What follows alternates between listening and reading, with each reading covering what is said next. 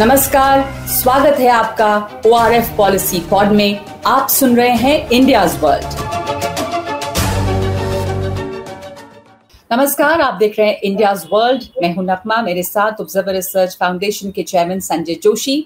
बात यूक्रेन और रूस युद्ध की जो अभी भी जारी है, इसके बावजूद कि तमाम शांति वार्ता चल रही है। और हमने देखा कुछ दिनों पहले ही जो टर्की के इस्तांबुल में बातचीत हुई, उससे ये उम्मीद जगी थी कि, और ये सवाल उठ रहे थे कि क्या अब ये एक शुरुआत है इस युद्ध के खात्मे की, क्योंकि दोनों तरफ से उम्मीद जताई गई थी कि शायद अब इस आक्रमण में, हमले में, युद्ध की तेजी में कुछ कमी आए।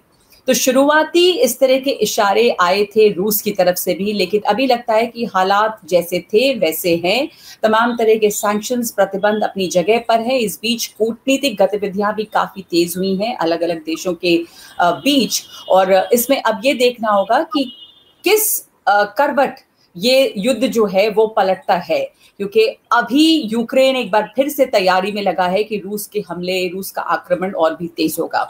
तो जो बातचीत टर्की में हुई, इस्तांबुल में, संजय जी, वहां से रूस की तरफ से भी पहले ये बयान आए कि कुछ सकारात्मक रहा और अब जो है हमलों में कुछ कमी आएगी, थोड़ा स्केल डाउन करेंगे। जो कीव पे हमले हो रहे हैं, चेर्निहिव पे हमले हो रहे हैं, और इसको यहाँ पर तमाम अंतर्राष्ट्रीय मीडिया में भी काफी बड़ी खबर के तौर पे देखा गया। और सवाल उठे कि क्या ये शुरुआत है युद्ध के खात्मे की। लेकिन हम लोग वापस इस समय वही हैं जैसे युद्ध था।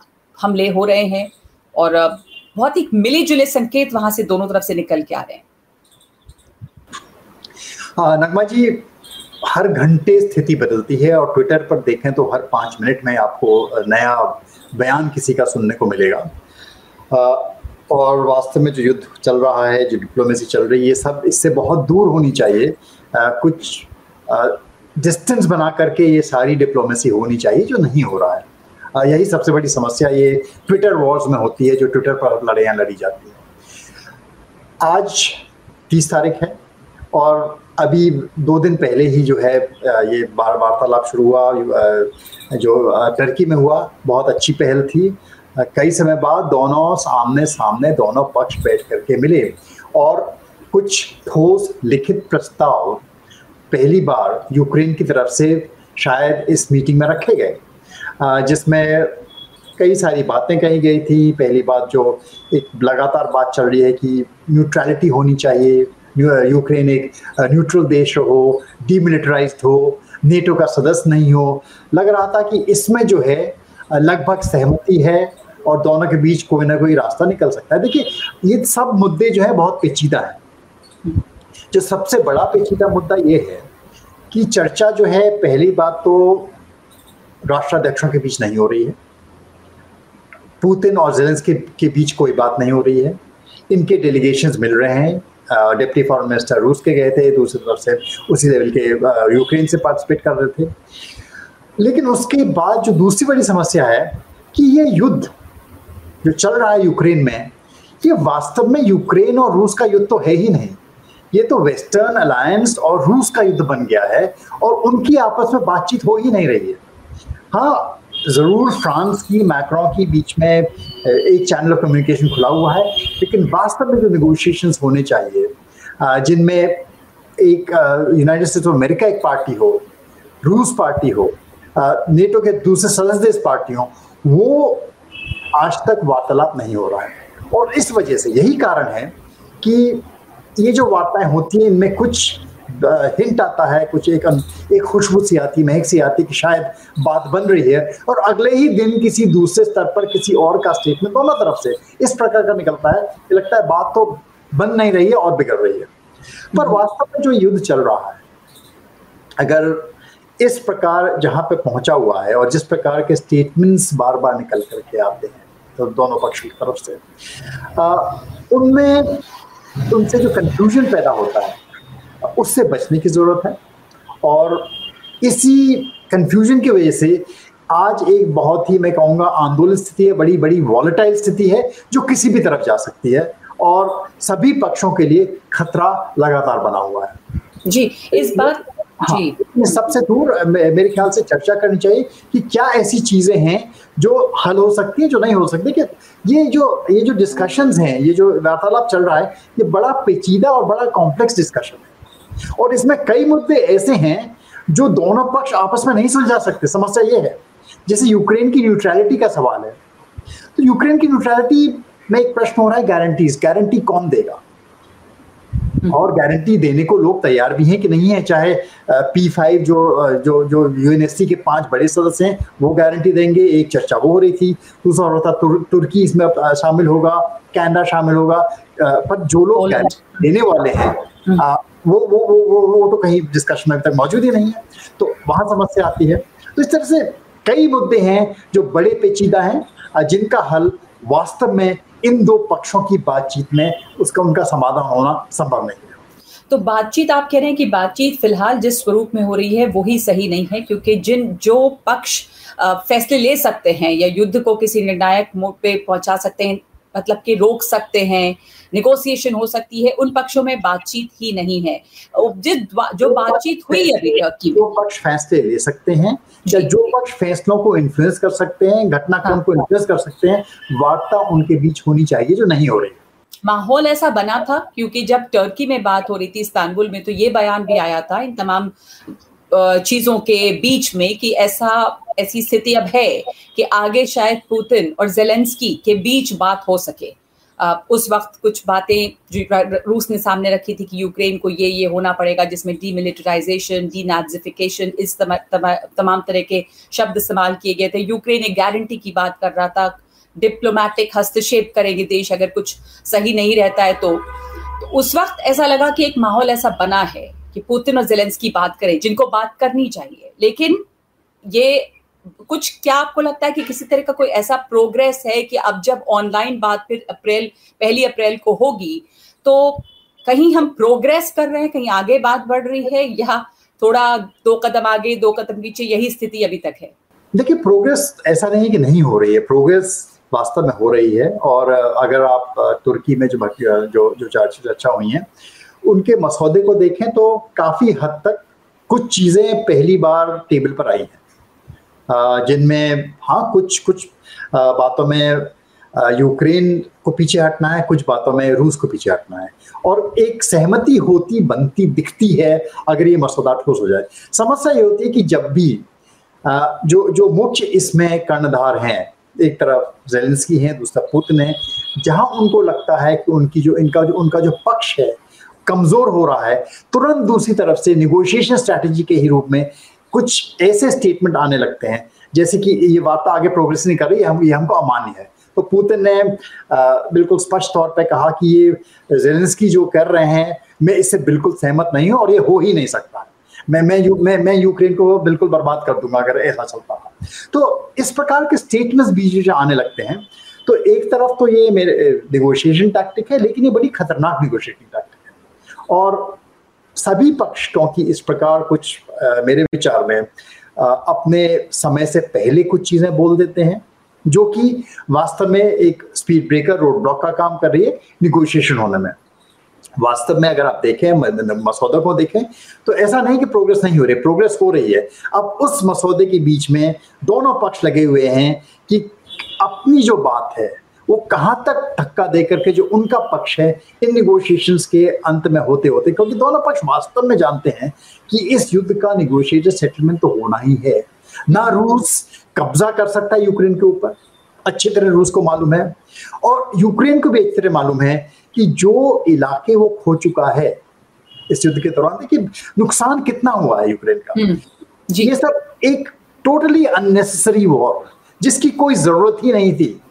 24 फरवरी को वो युद्ध शुरू हुआ और सबसे ज्यादा नुकसान इसमें यूक्रेन का हुआ है। जी। रूस का नुकसान लॉन्ग टर्म है। रूस का नुकसान ये कि जो सैंक्शंस के ऊपर लगे हैं वो सैंक्शंस लंबे समय तक प्रभावित करेंगे, ना सिर्फ रूस को करेंगे लेकिन दुनिया के कई और देशों को करेंगे। पर इस समय देखें तो क्या रूस ने वो हासिल कर लिया मोटे तौर पे जो वो चाह रहा था? जैसे अगर क्राइमिया की बात है, उसको स्वतंत्र घोषित करवाना, और या जिस तरह का वो दबदबा उस इलाके में बनाना चाहता था, क्या वो हासिल हो गया? टेरिटोरियल गेन्स तो रूस को हुए हैं, जो ईस्ट डोनबास और लुगांस्क का रीजन है वहां पर उसने कब्जा कर लिया है। उसने अपना मैरिपोल में भयानक बमबारी करके अपना लैंड कॉरिडोर स्थापित कर लिया है। लेकिन जो वो डिक्लेयर करके घुसा था कि मैं यूक्रेन पर पूरा कब्जा करके इस सरकार को हटा करके यहाँ से हटूंगा, वहाँ कोई संभावना नहीं है कि उसको सफलता मिलेगी। जी, तो इसलिए समय सही है निगोशिएट करने का, लेकिन किस पक्ष को अब इस स्थिति में, देखिए हर हालत में दोनों को जो पोजीशंस वो ले चुके थे वहां से तो पीछे हटना है। और यूक्रेन के लिए वाकई में अगर आप पूरे घटनाक्रम को देखें तो एक बड़ा लॉस तो है ही। अगर डोनबास, क्रीमिया, ये जो ईस्टर्न कॉरिडोर की बात कर रहे हैं, सिर्फ इतना भर यूज कब्जा करके या अपना किसी तरह से उनको इंडिपेंडेंट घोषित करके एक तरह से कार्व आउट कर लेता है यूक्रेन को, यूक्रेन का विभाजन कर देता है, तो यूक्रेन ने तो बहुत बड़ी टेरिटरी खो दी ना, जिसके लिए वो तैयार नहीं था। हालांकि मिन्स्क एग्रीमेंट में उसको वहाँ ईस्टर्न टेरिटरीज के लिए समाधान करना था, समाधान नहीं हो पाया, ऑटोनॉमी नहीं दी जा सकी, नहीं हुई किसी जो भी कारण थे, जिसकी भी गलती से। लेकिन वो स्थिति, उस स्थिति पर आज रूस डेफिनेटली उसका आज जो है वर्चस्व है, उसका हाथ ऊपर है। तो नुकसान यूक्रेन को सबसे ज्यादा हुआ है। अब और कितना आगे नुकसान होगा और इससे ज्यादा कितनी जानें और इसमें जाएंगी। देखिए नेगोशिएशन लंबे चलेंगे। मुझे लगता है कि आगे समय में ये जो स्थिति है ईस्ट यूक्रेन को लेकर के, क्राइमिया को लेकर के, ये एक तरीके से जिसको कहते हैं कि कोल्ड फ्रीजर में रखा हुआ कॉन्फ्लिक्ट रह जाएगा कि इस पे हाँ डी फैक्टो रूस का कब्जा रहेगा, रिकॉग्निशन कोई नहीं देगा, या वो एक ऑटोनॉमी, हाफ रिकॉग्नाइज ऑटोनॉमी प्रकार की उनकी रहेगी, इंडिपेंडेंट स्टेट्स रहेंगे, लेकिन वास्तव में रिकॉग्निशन को नहीं मिलेगा। उनसे रूस भी सेटिस्फाइड है और ज़ेलेंस्की के लिए भी कहने को है, देखो कि हमने अपने इलाके नहीं छोड़े, क्योंकि ज़ेलेंस्की के लिए अब ये कह पाना यूक्रेन का हम इतना बड़ा हिस्सा गंवा चुके संभव नहीं। तो ये समस्या है। तो क्या समाधान हो ताकि दोनों पक्ष दिखा सके अपने अपने कॉन्स्टिट्यूएंट्स को कि हाँ ये जो युद्ध हुआ है इसमें हमें कुछ हासिल हुआ है। अल्टीमेटली जो ये अटक रहा है वहीं पे अटक रहा है। तो इसी पे बातचीत चल रही है कि आखिर दोनों पक्ष के लिए क्या फेस सेविंग हो सकती है, ये क्या हासिल हुआ, किसको कोई ये नहीं दिखाना चाहेगा कि किसी को ज्यादा नुकसान हुआ। एक सवाल ये कि इस दौरान कुछ नहीं हुआ, दोनों पक्षों को नुकसान ही हुआ है उसमें। जी, नुकसान उनको अल्टीमेटली दोनों पक्षों को सहन करना पड़ेगा। जी, और इस बीच में कई इंटरेस्टिंग, कई दिलचस्प दौरे हुए हैं और रूस के विदेश मंत्री लैवरोव जो है वो चीन गए और भारत आए, और इसे लेकर भी पश्चिम की तरफ से काफी सख्त प्रतिक्रियाएं रही हैं। बल्कि अमेरिका और ऑस्ट्रेलिया ने भारत पर ये फिर भारत के लिए आलोचना भी की है कि किस तरह से जो रशियन प्रपोजल को अगर भारत कंसिडर करता है तो ये तमाम सैंक्शंस को कमजोर करता है। लैवरोव दिल्ली भी आए और लैवरोव चीन गए। तो इसमें अब चीन का, तो पहले अगर हम चीन को देखें तो चीन का क्या इसमें अब रोल सामने आ रहा है? देखिए जहां तक सैंक्शंस को सपोर्ट करने का सवाल है, सैंक्शंस तो ऐसा तो नहीं कि यूनाइटेड नेशन ने सैंक्शन लगाई हैं जिनका भारत उल्लंघन कर रहा है। कुछ देशों ने, पश्चिमी देशों ने सैंक्शन लगाई हैं, और इन सैंक्शंस का खुद पश्चिमी देश, अगर आप डिटेल्स में जाएं, उसमें भी किस हद तक पालन कर रहे हैं, वहां भी विभाजन है। यूरोप वो सैंक्शंस नहीं लगा रहा है जिस प्रकार की सैंक्शन अमेरिका लगा रहा है या जो यूनाइटेड किंगडम लगा रहा है। देखिए जिन सैंक्शंस में नुकसान उनको नहीं है वो लगाते हैं, बाकी नहीं लगाते। तो ये जो सैंक्शंस का खेल है, और मैं आपको पहले ही बता चुका हूँ कि तुर्की तो सैंक्शन लगाए नहीं है, तुर्की नेटो का सदस्य है, इजराइल भी तैयार नहीं है सैंक्शन लगाने को। हालांकि क्रिटिसाइज जरूर करते हैं, भारत भी करता है कि जो हमला यूक्रेन पे हुआ है वो गैर वाजिब था। चीन ने भी कहा है कि हम जो है अगर किसी देश की सॉवरेन नेशन पे अटैक होता है तो हम उससे सहमत नहीं हैं। तो जहां तक उस प्रश्न का सवाल है उस पर पार्टी से मतभेद नहीं है, लेकिन सारा दोष इस घटनाक्रम का जिस प्रकार से बढ़ा है, जहां पहुंचा है, जहां आज फंसा हुआ है, अगर इसका समाधान निकालना है तो ये कीचड़ उछाल कर, छीछा लेदर करके या कहकर सारा दोष एक पार्टी में मर करके इसका समाधान नहीं हो सकता। समाधान अच्छी डिप्लोमेसी के माध्यम से ही हो सकता है, जिसके लिए सभी पक्षों में जो भी बात करा ले। और मेरे विचार में जो ये इतनी चर्चाएं चल रही हैं, इतनी आप विजिट्स देख रहे हैं, तो भारत में भी अमेरिका भी अपने दूत भेज रहा है, लैवरोव आज आ रहे हैं, वैंग यी अभी आकर के गए हैं। तो अपना अपना पक्ष सामने रखने के लिए जो जो पक्ष रखना चाहते हैं, अमेरिका रखना चाहता है, फ्रांस रखना चाहता है, रूस रखना चाहता है, चीन रखना चाहता है, क्या उनका पक्ष है। तो प्रयास ये है कि कैसे एक कॉमन इसमें एक व्यू पॉइंट निकल पाए। तो हाँ, ये मौका है कई देशों के लिए, भारत जैसे देशों के लिए, जो वास्तव में इसमें एक बहुत बैलेंस्ड रोल खेल सकते हैं। जिस प्रकार का रोल वास्तव में तुर्की खेल रहा है, वो उस प्रकार का रोल, एक बैलेंसिंग रोल मेरे विचार में भारत इसमें खेल सकता है और भारत को इसमें खेलना चाहिए, ताकि ये मामला अब आगे नहीं बढ़े। इसका समाधान, देखिए समाधान, ऐसा कोई समाधान इसमें नहीं निकलने वाला है जिससे हर पक्ष खुश होगा, सब पक्ष इससे नाराज ही होंगे। लेकिन अपने लॉसेस अपने एब्जॉर्ब करके जब तक नुकसान हुए हैं, इस आग को शांत करने का मौका भी अभी है। चीन के विदेश मंत्री और उसके बाद रूस के विदेश मंत्री, चीन के विदेश मंत्री का भारत दौरा, रूस के विदेश मंत्री का चीन दौरा और उसके बाद भारत आना, तो भारत का रोल इसमें और इन दौरों के क्या मतलब समझा जाए? देखिए, जो अभी विजिट हुई है, अभी देखिए लैवरोव जो है चीन गए, और चीन में गए भी कहाँ, वो गए पूर्वी चीन। और पूर्वी चीन में जो उनका जाने का मकसद था, जो उनके ऑफिशियल विजिट का कारण है, वो यूक्रेन नहीं है। बड़ा दिलचस्प है ये। वो जो उनका जाने का मकसद था वो क्या है? अफगानिस्तान। तो अफगानिस्तान पर चर्चा करने के लिए चीन में बैठक हुई। उसमें न सिर्फ जहाँ तक चीन के विदेश मंत्री मौजूद हैं, कई और देशों के विदेश मंत्री मौजूद हैं। पाकिस्तान के विदेश मंत्री हैं, ईरान के विदेश मंत्री हैं, तजिकिस्तान, उज़्बेकिस्तान, कई जो ये सेंट्रल एशियन कंट्रीज़ हैं, उनमें चर्चा हो रही है अफ़गानिस्तान के भविष्य को लेकर के। और एक तरीके से ये देश एक मैसेज देना चाह रहे हैं कि देखिए, जिस प्रकार से, और लैवरोव ने बल्कि कहा भी, उनका स्टेटमेंट भी आया कि जो चीज़ देखिए कई सालों से अफ़गानिस्तान को पूरा सेंटर बना करके पश्चिमी देशों ने कुछ एक बवाल खड़ा किया था, और इतने सारे वहाँ पर क्रियाकलाप हुए, इतने लोगों की जाने गई हैं, वही काम अब यूक्रेन में करने की कोशिश की जा रही है। देखिए, दूसरा नैरेटिव देने की कोशिश की जा रही है।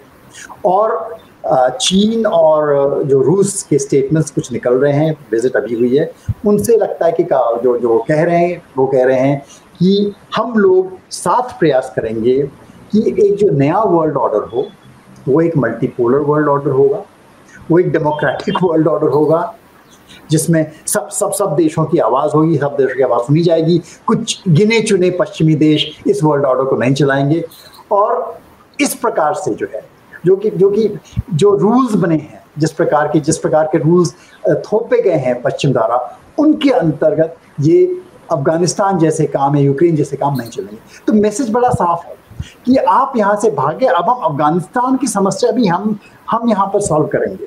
ये सिर्फ ये जो मैसेज जा रहा है कि ये तो वर्ल्ड ऑर्डर की रीशेपिंग की बात हो रही है, और उसमें आपका योगदान नहीं है। आप तो लड़ाइयाँ अपनी लड़ते रहिए, पहले आपने अफगानिस्तान में लड़ी, आज आप यूक्रेन लड़ रहे हो। तो ये मैसेज देने की कोशिश की जा रही है। और ये सिलसिला शुरू हुआ था, देखिए, ओलंपिक्स के पहले, जब पुतिन और प्रेसिडेंट शी की बैठक हुई।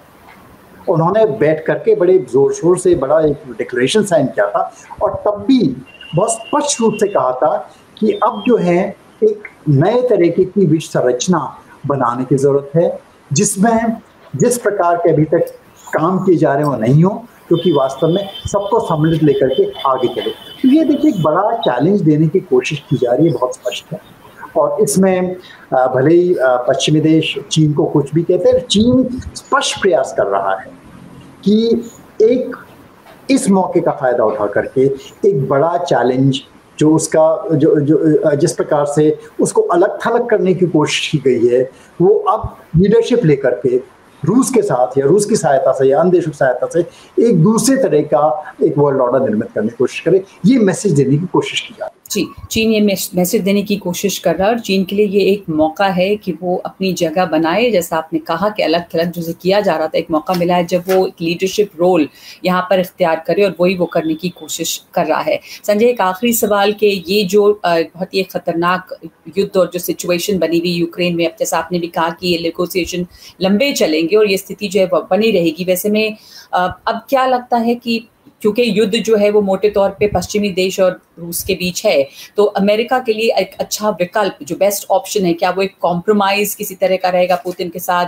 एक और मैं इसमें सवाल ये जोड़ना चाहती थी कि भारत को लेके जो बयान अभी आए हैं, एक अनईज सा एक दिखता है क्वाड के जो सदस्य देश हैं, और इसको इन्होंने बताया कि ये भारत का रिस्पॉन्स जो रहा वो अच्छा नहीं है। तो उसमें भारत का बहुत साफ रवैया रहा है, पर लगातार ये दबाव बनता रहा है, और अब क्वाड देशों में भी शायद अकेला है भारत जो एक रुख इख्तियार किए हुआ है। देखिए, भारत का रुख इस दबाव के कारण परिवर्तित होने वाला नहीं है, क्योंकि भारत का जो रुख इस पूरे युद्ध में रहा है वो एक, मैं कहूँगा, बड़ा बैलेंस्ड अप्रोच रही है। भारत ने कभी ये नहीं कहा है कि रूस ने यूक्रेन का हमला करके या कोई बिल्कुल जस्टिफाइड है, ऐसा कहीं भारत ने नहीं कहा है।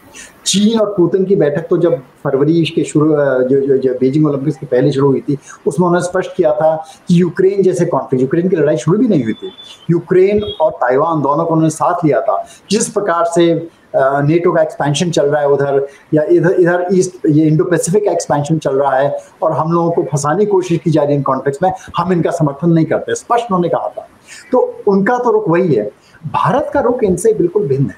भारत का रुख एक तरीके से अधिक समग्र है, अधिक व्यापक है, और इस प्रकार के जो ये अलायंसेस हैं, चाहे वो पश्चिमी देशों की तरफ से बनाए जा रहे हों, चाहे अगर ये रूस और चीन मिलकर के काउंटर अलायंस खड़ी करने की कोशिश करें, तो भारत ना इस पक्ष की तरफ आने वाला है, ना उस पक्ष की तरफ आने वाला है। भारत के लिए वास्तव में एक मीडिएटर का रोल इस वक्त बहुत अच्छा रोल है जो भारत प्ले कर सकता है, और ऐसे ही किसी देश की आवश्यकता है जो पहल लेकर के। देखिए, समस्या ये है कि अगर चलिए सब कुछ अच्छा चला, यूक्रेन में अगर समझौता हो भी जाता है, तो जो समझौते के मसौदे बन रहे हैं वो कोई ऐसा समझौता नहीं है जिससे दोनों पक्ष लंबे समय तक खुश रहेंगे। बीच में कुछ सालों बाद फिर चैलेंज आएगा जी। और ये जो स्थिति है, ऐसा नहीं है कि आज अगर शांति आ जाती है, आज दोनों के बीच में कोई समझौता आ जाता है, तो जो ये न्यूट्रलिटी के इश्यूज लेकर के हैं, डीमिलिटराइजेशन को लेकर के इश्यूज हैं, सिक्योरिटी गारंटीज को लेकर के इश्यू हैं, या टेरिटरी को लेकर के इश्यूज है कि ईस्ट यूक्रेन पर कितना कब्जा रहेगा, किसका कब्जा रहेगा, ये सारे ऐसे मुद्दे हैं जो कि लगातार जिंदे रहेंगे, और ये नासूर हैं जो काटते रहेंगे, और इनका दर्द यूरोप को हिलाता रहेगा। तो देखिए, ये स्थिति वास्तव में यूरोप के लिए बहुत चिंताजनक है, बहुत भयावह है। कॉम्प्रोमाइज हो, अच्छी बात है अभी, लेकिन इस कॉम्प्रोमाइज को आगे ले जाने के लिए बहुत सारी अभी मशक्कत करनी पड़ेगी ताकि ये स्टेबल कॉम्प्रोमाइज हो। इसमें फिर कभी भी आग 5 साल बाद, 2 साल बाद, 6 महीने बाद कभी भी फिर धधक सकती है। तो कैसे वो स्थिति नहीं हो। वास्तव में जो इस वक्त डिप्लोमेसी की जरूरत है वो एक लॉन्ग टर्म डिप्लोमेसी की जरूरत है, जिसमें समग्र रूप से जो सिक्योरिटी आर्किटेक्चर है, चाहे वो यूरोप का सिक्योरिटी आर्किटेक्चर है, चाहे वो एशिया का सिक्योरिटी आर्किटेक्चर है, उसको एक नया रूप दिया जाए। ये कोल्ड वॉर वाला सिक्योरिटी आर्किटेक्चर था जो कि वास्तव में देखिए 1990 में ख़त्म हो जाना चाहिए था, 30 साल पहले ख़त्म हो जाना चाहिए, उसको क्यों जिंदा रखा गया? पहली चीज़ तो ये है। उसको लेकर के कुछ लोग सामरिक लोग उसमें जान फूंकते रहे, और एक जो कॉन्फ्लिक्ट था जो ख़त्म हो जाना चाहिए था सोवियत यूनियन के डिसोल्यूशन के बाद, वो आज तक जिंदा है। दूसरी तरफ देखिए 50 साल पहले की स्थिति पर गौर डालिए जी। चीन के साथ रेप्रोचमेंट किया गया, चीन को, ताकि रूस और चीन साथ नहीं हो, चाइना एक काउंटर बने रूस के लिए, एक प्रयास किया गया। निक्सन गए थे 50 साल पहले, उसमें सफलता मिली। अल्टीमेटली सफलता इतनी मिली कि रूस का एक जो विघटन हुआ, जो सोवियत रशिया का जो विघटन हुआ, कोल्ड वॉर उससे समाप्त हो जाना चाहिए। तो आज स्थिति ये है कि हमने 30 और 50 साल दोनों का जो इतिहास वो नकार दिया है। आज फिर वही स्थिति है, और उल्टा ये है कि चीन और रूस साथ खड़े हैं, और चीन जो आज खड़ा है वो 1972 के मुकाबले शेर का 125 नहीं हुआ है, शेर का 125 से हो गया है। उसका जीडीपी जो 115 मिलियन डॉलर था, आज 15 बिलियन पहुंच चुका है। तो उसका सामना आप कर रहे हो। तो ये जो सामरिक गलतियां हुई हैं, जिस सिक्योरिटी आर्किटेक्चर के चलते ये सामरिक गलतियां हुई हैं, उस सिक्योरिटी आर्किटेक्चर के पुनर्निर्माण की बहुत ज़रूर आवश्यकता है। और अगर उसका पुनर्निर्माण नहीं किया जाएगा तो ये कॉन्फ्लिक्ट सिर्फ यहाँ पे यूक्रेन में रुकने वाला नहीं। जी ये जी इसकी आग आगे बढ़ेगी और दूर तक जाएगी और कई लोगों को झुलसाएगी आने वाले समय में। जी, तो ये टकराव एक मौका भी ये देता है कि जो सिक्योरिटी आर्किटेक्चर है उसका दोबारा निर्माण हो, और समझौता जो भी हो, इसमें समय तो लगेगा ही, लेकिन समझौते में स्थायित्व की ज़रूरत है, क्योंकि यहाँ पे एक ऐसी आग है, जैसा आपने बताया, कि कभी भी अब से कुछ महीनों बाद अगर कुछ समझौता होता है, सालों बाद भी धधक सकती है वापस, जो यूरोप के लिए तो खास करके बहुत ही खतरनाक है, लेकिन जैसा आपने कहा बहुत सारे लोगों को झुलसा सकती है। इंडियाज़ वर्ल्ड में आज के लिए इतना है।